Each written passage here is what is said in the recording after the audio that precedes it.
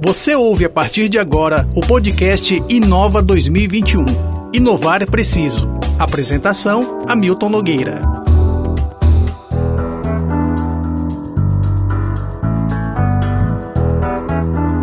Bom, a gente está aqui com meia hora mais ou menos no ar, e eu queria só dizer para as pessoas que entraram depois que a gente tem um prazer hoje no Povo Tecnologia, hoje numa versão Inova 2021, dentro da qual, um evento do Jornal Povo, dentro do qual a gente trata sobre inovação em tecnologia. A gente tem o prazer de receber hoje David Guabiraba, que é engenheiro clínico e é um dos pesquisadores e desenvolvedores do capacete Elmo, que atuou diretamente ali na pandemia e continua atuando. Já ele vai dizer o que é o futuro do Elmo pós-Covid. E Marianna Gonçalves, que é gerente de produtos do Irís Lab Gov. Bom, antes de perguntar, de voltar aqui a conversa, o Fulvio Moreira Xavier, ele dá boa noite, assim como outros, é de Gleice Siqueira, também boa noite, Marcos Lopes, Gil Montenegro, Beth Lopes, nosso querido amigo Sérgio Araújo está toda quarta aqui com a gente. O Fulvio diz o seguinte: é preciso ressaltar o grande trabalho dos engenheiros clínicos. Esta profissão é fundamental. Os médicos estão para os pacientes, assim como os engenheiros clínicos estão para os equipamentos biomédicos. É isso mesmo, Davi? Assim, em parte, né, a gente sabe hoje que existe uma necessidade de integração multidisciplinar. Assim, a engenharia clínica, ela vem como um elemento importante de cooperação para o resultado a ser beneficiado diretamente o paciente. Então, assim, antes esse conceito era muito segmentado, né? Médico, paciente, engenheiro clínico, tecnologia. Hoje a gente vê que precisa ter essa integração muito bem harmonizada para que realmente o benefício seja o melhor possível. Então, e assim, nada mais evidente do que o time, né, do Elmo, né, Dr. Marcelo Alcântara, pneumologista, e as 3 fisioterapeutas. Então, esse time, cada um com suas competências, habilidades e conhecimentos, cooperaram para que realmente o Elmo se tornasse hoje um produto aí eficiente para a insuficiência respiratória leve e moderada. Sabe o que me preocupa? Eu já falei com vocês antes da gente ir ao ar. A gente está embarcando muita tecnologia na saúde.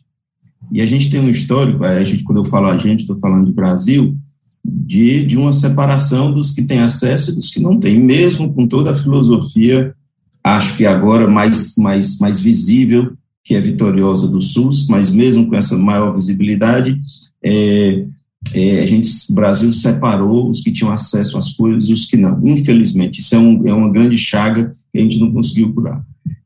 E a gente está embarcando muito em tecnologia, robô, são os vestíveis vindo aí.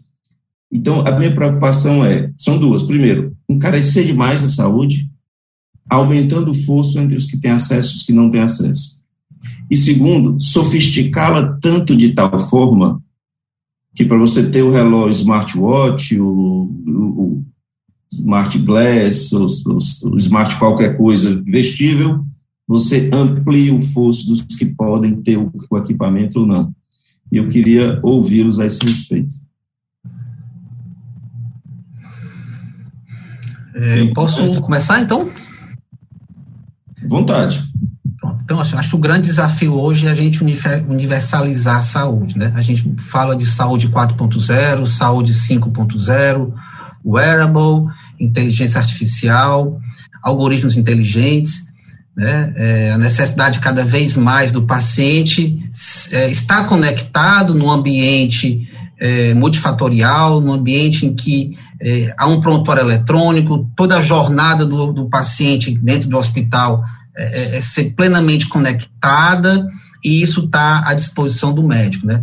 Mas, assim, Hamilton, com muita propriedade, você citou algo extremamente importante e preocupante, assim, porque a gente tem abismos, né, enormes de acesso à saúde ou não, né? Enquanto uma minoria tem à disposição essa tecnologia, uma grande massa, né, se não quase a totalidade, ainda está numa UBS, ainda está no posto de saúde, tentando minimamente conseguir um antibiótico, por exemplo, né? Então, eu acho que o grande desafio realmente, para que o custo dessas tecnologias elas venham se repercutir de uma maneira mais acessível, é investimento. Assim, investimento em infraestrutura, investimento realmente que venha fazer com que a disseminação traga realmente um custo menor e um impacto maior social. Marianna, quer comentar? Eu tenho uma visão talvez um pouco diferente nesse sentido, porque eu acredito que quanto mais a gente investe em tecnologia, investe em dados, né, no poder do dado para tomada de decisão, o nome investimento é redundante a dizer que a gente vai ter um retorno, né? Porque aí o retorno que eu falo é no sentido de realmente, a médio e longo prazo, a gente trazer uma tecnologia que seja sustentável e acessível e que possa ser revertido para a saúde das pessoas, e elas não vão precisar continuar nos cuidados daquela unidade de saúde, daquele hospital. Então, eu acredito que é mais no sentido da longevidade mesmo. E hoje, quando nós falamos em tecnologia, nós falamos em escala. Não tem como mais a gente falar tecnologia sem falar em escala. E quando a gente fala em escala, a gente fala de um custo que ele vai ali, de certa forma, sendo reduzido, né? Então, por exemplo, hoje a gente já sabe que investir em um RES, por exemplo, né, dentro do governo do estado, do Ceará, é um benefício muito grande, porque nós vamos economizar muito mais tendo toda a história daquele paciente dentro de um prontuário e ele dentro do celular dele, se possui, se não possui também, isso não afeta no projeto, do que ele chegar, por exemplo, em cada unidade de saúde, ele ter que bater um raio-x porque ele não levou, porque ele não tem mais, porque o médico que laudou ele há alguns meses ou há alguns anos atrás já não é mais o mesmo. Então, isso tudo, toda essa tecnologia, realmente, ela é revestida como um benefício, tanto para o cidadão como para o governo, né, a esfera governamental. Marianna, qual é a atuação do Irís nesse app, o Ceará App, Ceará App? O Ceará App, ele a gerência está no Irís, né? Está no Irís, né? Gerido pelo Irís. Eu mexo muito nele, alguns serviços eu já usei, percebo que ele de vez em quando é implementado algum novo serviço, e ele quer chegar onde? Vocês querem, qual o plano de vocês para esse app? O objetivo do Ceará App realmente é ele ser um super app, né? Onde todos os serviços do governo possam estar embarcados aqui na mão do usuário. E é claro que a gente tem esse desafio de conseguir trazer isso de forma, como eu venho falando o tempo inteiro, né? Acessível. Eu não quero que só um usuário de iPhone consiga ter esse super app. Eu quero que um usuário que possui um celular menos robusto também consiga ter o app, né? O objetivo é que dentro de um único local você possa resolver todos os seus problemas a nível de governo. E vocês já têm a adesão necessária? Necessária talvez não, porque está em construção, mas a adesão como é? Vocês medem isso? Já tem 1% da população? Já tem 2%? Vocês se preocupam com isso? Sim, com certeza. Existe toda uma gerência, né, desse Ceará App. Eu não consigo te dar números porque não sou eu diretamente que faço a gerência do Ceará App. Dentro do Irís nós temos alguns gerentes de produto e projetos. Eu tenho hoje no meu portfólio a gerência do Big Data Social, que é um projeto de dados semelhante ao IntegraSUS. Não sei se você conhece o IntegraSUS da Saúde. Sim, conheço. Na época do IntegraSUS, fui eu quem liderei esse projeto, e aí, atualmente, eu lidero o Big Data Social, que é um projeto semelhante, é uma plataforma de transparência de dados, mas voltada para a Secretaria de Proteção Social. E aí, o Ceará App, ele fica com um outro gerente de produtos lá do Irís, e ele saberia te informar todo essa parte aí de quantos % da sociedade, mas nós já temos uma parcela bem robusta, né, de usuários do Ceará App. Podemos dizer que os 184 municípios, em alguma parcela deles, têm usuários e interagem. Sim, com certeza. Essa capilaridade é importante não apenas para que use os serviços, mas também para saber quem são as pessoas, né? Para você ter acesso a elas, né? Exatamente, né? Quais são os serviços mais procurados, onde é que as pessoas estão saindo do Ceará App, o que é que está acontecendo. Muitas vezes é um serviço sazonal, né? Você precisa fazer alguma coisa, então você baixa o app e você apaga. Outras vezes é algo mais longo, né? Perene, como, eu sempre preciso... Pronto, a partir do Ceará App você consegue gerar o seu cartão de vacina. Então, se você precisar disso para sempre, por exemplo, você vai ter aquele serviço no seu celular de forma perene. Mas existem algumas coisas, por exemplo, eu quero só aqui gerar o IPVA do meu carro. Então, IPVA, estou vendo aqui. Isso, eu posso passar, depois eu apago. Mas aí a gente monitora tudo isso. Tá. Davi, futuro do Elmo pós-Covid? Então, o que é mais interessante... O Antônio pergunta muito isso, né? Isso. Então... o Elmo, eu digo que ele foi oportunizado pela Covid, né? Houve um esforço muito grande para torná-lo real, mas ele vai ser plenamente aplicável em doenças do trato respiratório, insuficiência leve e moderada. Então, a gente sabe que a asma, a enfisema, a bronquite, doenças restritivas, doenças obstrutivas do trato respiratório, certamente vão precisar de um suporte ventilatório não invasivo com pressão positiva contínua nas vias aéreas, né, que é basicamente o conceito do Elmo. Então, ele teve realmente uma aplicação importante, continua tendo, mas a herança fica para as outras enfermidades, para outras patologias que acometem o trato respiratório da mesma forma como a Covid, né, fez. Então, acho que o futuro do Elmo vai ser bem longínquo, né, e a aplicação, à medida que é sendo divulgada e outras pessoas, profissionais são treinados, a expansão fica cada vez maior.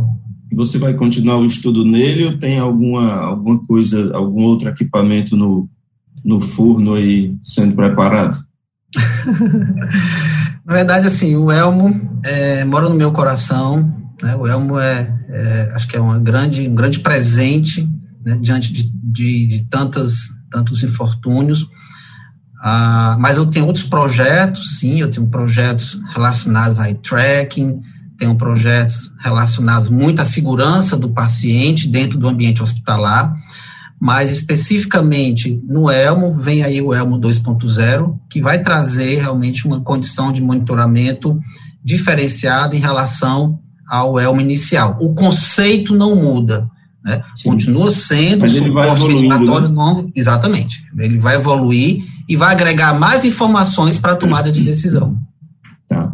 Marianna, como é que você mede resultado? É por mais produtos chegando na mão das pessoas? É por mais pessoas chegando aos produtos? Como é que você mede a evolução do Irís? Eu acredito que é a quantidade de vidas que a gente consegue impactar. Sim. Né? Muitas vezes um produto ele não é capaz de resolver o problema, a dor daquelas pessoas. Você pode dar um leque de produtos que não são resolutivos, mas quando você dá um produto que resolve de fato o problema, né, a dor daquela pessoa, aí sim você está sendo resolutivo. E assim, é difícil medir o impacto que a gente causa na vida das pessoas em termos de número. Impactei tantas vidas, mas o que especificamente? E aí, é exatamente esse projeto que eu falei há pouco tempo, que eu tenho liderado, é o projeto do Big Data Social, que é uma plataforma onde a gente tenta alcançar as famílias mais vulneráveis do governo do estado do Ceará, né? Muitas vezes essas famílias, elas são tidas como invisíveis, são famílias não possuem sequer um registro de nascimento, e, consequentemente, os seus filhos também não possuem, e, consequentemente, não usufruem de nenhum auxílio ou benefício do governo do Estado. São famílias que, às vezes, a gente não sabe onde elas estão, às vezes estão nas ruas. São famílias que estão realmente ali na zona, na vulnerabilidade. E, através dessa plataforma, a gente tenta dar luz a alguns pontos que a gente sabe que pode melhorar, né? A gente trabalha com alguns eixos, como trabalho e renda, condições de moradia, educação. E o nosso objetivo é também integrar esses dados com dados de saúde, com dados de segurança pública, para que a gente possa entender para onde devem ir os recursos, né? E os recursos que estão indo, quão impactantes eles estão sendo. A gente consegue ver isso no momento em que a gente tem ali uma linha do tempo, por exemplo, de uma família que vem recebendo um benefício desde 2018, por exemplo. Se você acompanhar o que está gerando esse benefício, né? Exatamente. Então, e aí, depois de 2 anos que aquela família tem recebido aquele benefício, ela foi suficiente para ela sair da zona de vulnerabilidade? Ou ela continua na zona de vulnerabilidade? Se ela continua, não estamos sendo efetivos, não estamos impactando. O que a gente pode melhorar, né? Então, assim, a gente já sabe que só a transferência de renda não é o suficiente para tirar aquelas famílias da situação de vulnerabilidade. E aí, por isso, a gente trabalha em diversos eixos. Davi? Eu queria fazer uma pergunta para a Marianna. Marianna, assim, a gente sabe que a Saúde 5.0, ela entrou muito forte, pegou uma herança da Saúde 4.0, pela digitalização dos processos, pelos algoritmos inteligentes, pela inteligência artificial. Você sabe dizer se o governo do Estado do Ceará, a Secretaria de Saúde, tem a intenção de um projeto piloto, colocar esses conceitos dentro de alguma unidade hospitalar aqui no Estado do Ceará? A integração completa de prontuário, ou seja, a jornada do paciente sendo toda acompanhada, integrada, serviços laboratoriais, exames de imagem, o prontuário, e colocando como foco central o paciente, assim, ele sendo assistido, acompanhado e informado de tudo que acontece sobre o momento dele dentro do hospital. Com resultados mensurados e ali todos... Uhum. Tem sim. Transparente. Hoje a Secretaria de Saúde ela tem esse projeto para trazer, né, um RES para hospitais.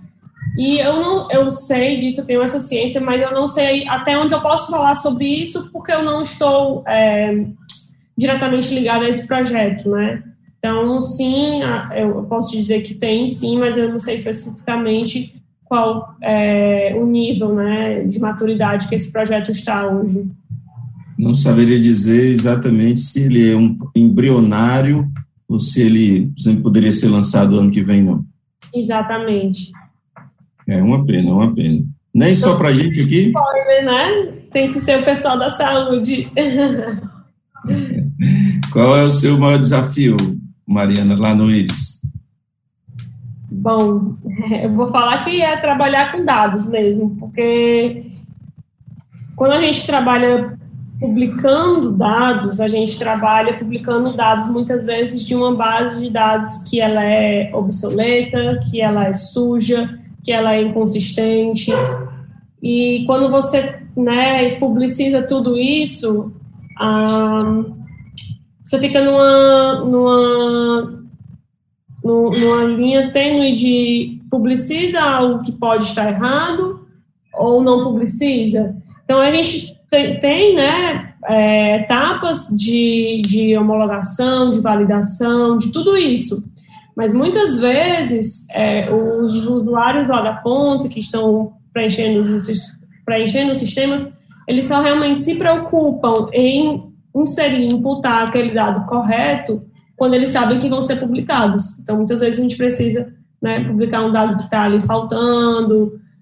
Não vou dizer que a gente vai publicar um dado errado, a gente nunca faz isso, né? Se fizer isso, é um erro e ele vai ser consertado logo que possível. Mas lidar com essas inconsistências que existem nas bases de dados do mundo real é bem difícil. Não sei o que é isso. Davi, qual é o seu maior desafio? Dentro do projeto do Elmo e outros projetos? Sim, a gente focou mais no Elmo. Se você quiser citar alguma coisa que você acha que pode vir a ajudar, ou enfim, tudo bem. Mas eu imagino que o Elmo tem uma carreira ainda longeva aí, inclusive levando o nome do Ceará. Isso, então assim, primeiro, tem que ter investimento, Hamilton, tem que ter investimento para fazer com que essas inovações cheguem aonde de fato precisa, né? Eu acho que o Ceará ainda investe muito pouco em tecnologia, comparado com os outros estados. Eu sei porque eu tive a experiência de conhecer outros centros de desenvolvimento, e eu costumo dizer que realmente assim, o cearense é brilhante, porque ele consegue fazer muita coisa com muito pouco recurso. Então, o Elmo é bem o retrato disso, assim. Então, recentemente eu participei de um projeto de desenvolvimento tecnológico para um hospital privado, e prospectando parceiros, acabei descobrindo que os melhores nichos, os melhores desenvolvedores, as melhores empresas para colocar esse projeto adiante estavam aqui no estado do Ceará, né? Então, são empresas que muitas vezes não são vistas, são empresas que muitas vezes não têm o recurso e o incentivo necessário para desenvolver tecnologia de ponta. E nós temos condição, sim, de desenvolver tecnologia de ponta, acessível, e que isso possa estar impactando vidas, salvando vidas e melhorando a qualidade da saúde. Como é que está a atuação das universidades no trabalho de vocês? Tem parcerias... É possível aproveitar ali o S, o UFC, até o Instituto Federal também, eles de alguma forma se conectam com essas necessidades de vocês? O programa do cientista-chefe, desculpa, Davi. Não, fica à vontade. O programa do cientista-chefe, ele é um programa que ele é totalmente parceiro da Universidade Federal do Ceará. Então, hoje nós trabalhamos em parceria com o Insight, que é o Laboratório de Inovação e Dados da UFC. Eu também trabalho no Laboratório Insight, além do Irís, né, em outros projetos. E a gente tem essa afinidade muito grande com a academia. Ok. Davi? Então, especificamente no projeto do Elmo, né, como o doutor Marcelo Alcântara, né, sempre, quando tem oportunidade, fala, a matéria-prima do Elmo foi a solidariedade, né? E dentro da solidariedade, a Universidade Federal do Ceará, a Universidade de Fortaleza, o IFCE, todos esses saberes cooperaram muito, catalisando, diminuindo o tempo dos resultados. Então, acho que a universidade, todos esses centros de desenvolvimento de tecnologia, de conhecimento, foram fundamentais para a concretização do Elmo. E, honestamente, Hamilton, eu sempre faço questão de reforçar, assim, o Elmo não foi um produto do Davi, longe disso, né, mas de toda essa equipe maravilhosa que, de maneira incessante, trabalhou, né, assim, de domingo a domingo, muitas vezes se frustrando com os resultados, se alegrando com outros, e aí, de pouquinho em pouquinho, a gente foi construindo o que hoje é o Elmo, né? Depois vai ter o Elminho, né? Ainda tem o Elminho aí, que é o Baby Elmo. Para crianças, né? Com aquela faixa do Naruto. A gente pensou naquele Buzz Lightyear, né? Vocês também estão sofrendo com a falta de desenvolvedores, programadores? Sim. É geral, né? Não tem que nos deixar, né? É bem difícil. A gente fica feliz, eu sempre falo isso para a minha equipe, né? Quando tem alguém que sai, a gente fica feliz em vê-los crescendo. Realmente nós buscamos formar líderes, formar desenvolvedores dentro do Insight, que é o laboratório da UFC, mas é difícil, sim, é bem difícil. Eu tive experiência muito boa, Hamilton, com uma empresa aqui em Fortaleza, brilhante, né? É uma pessoa brilhante nessa empresa. Então, assim, ela foi... esse desenvolvedor, ele foi, assim, super significativo para a concretização de um outro projeto que a gente, aqui no Senai, entregou recentemente para uma empresa privada de atenção à saúde, de um hospital.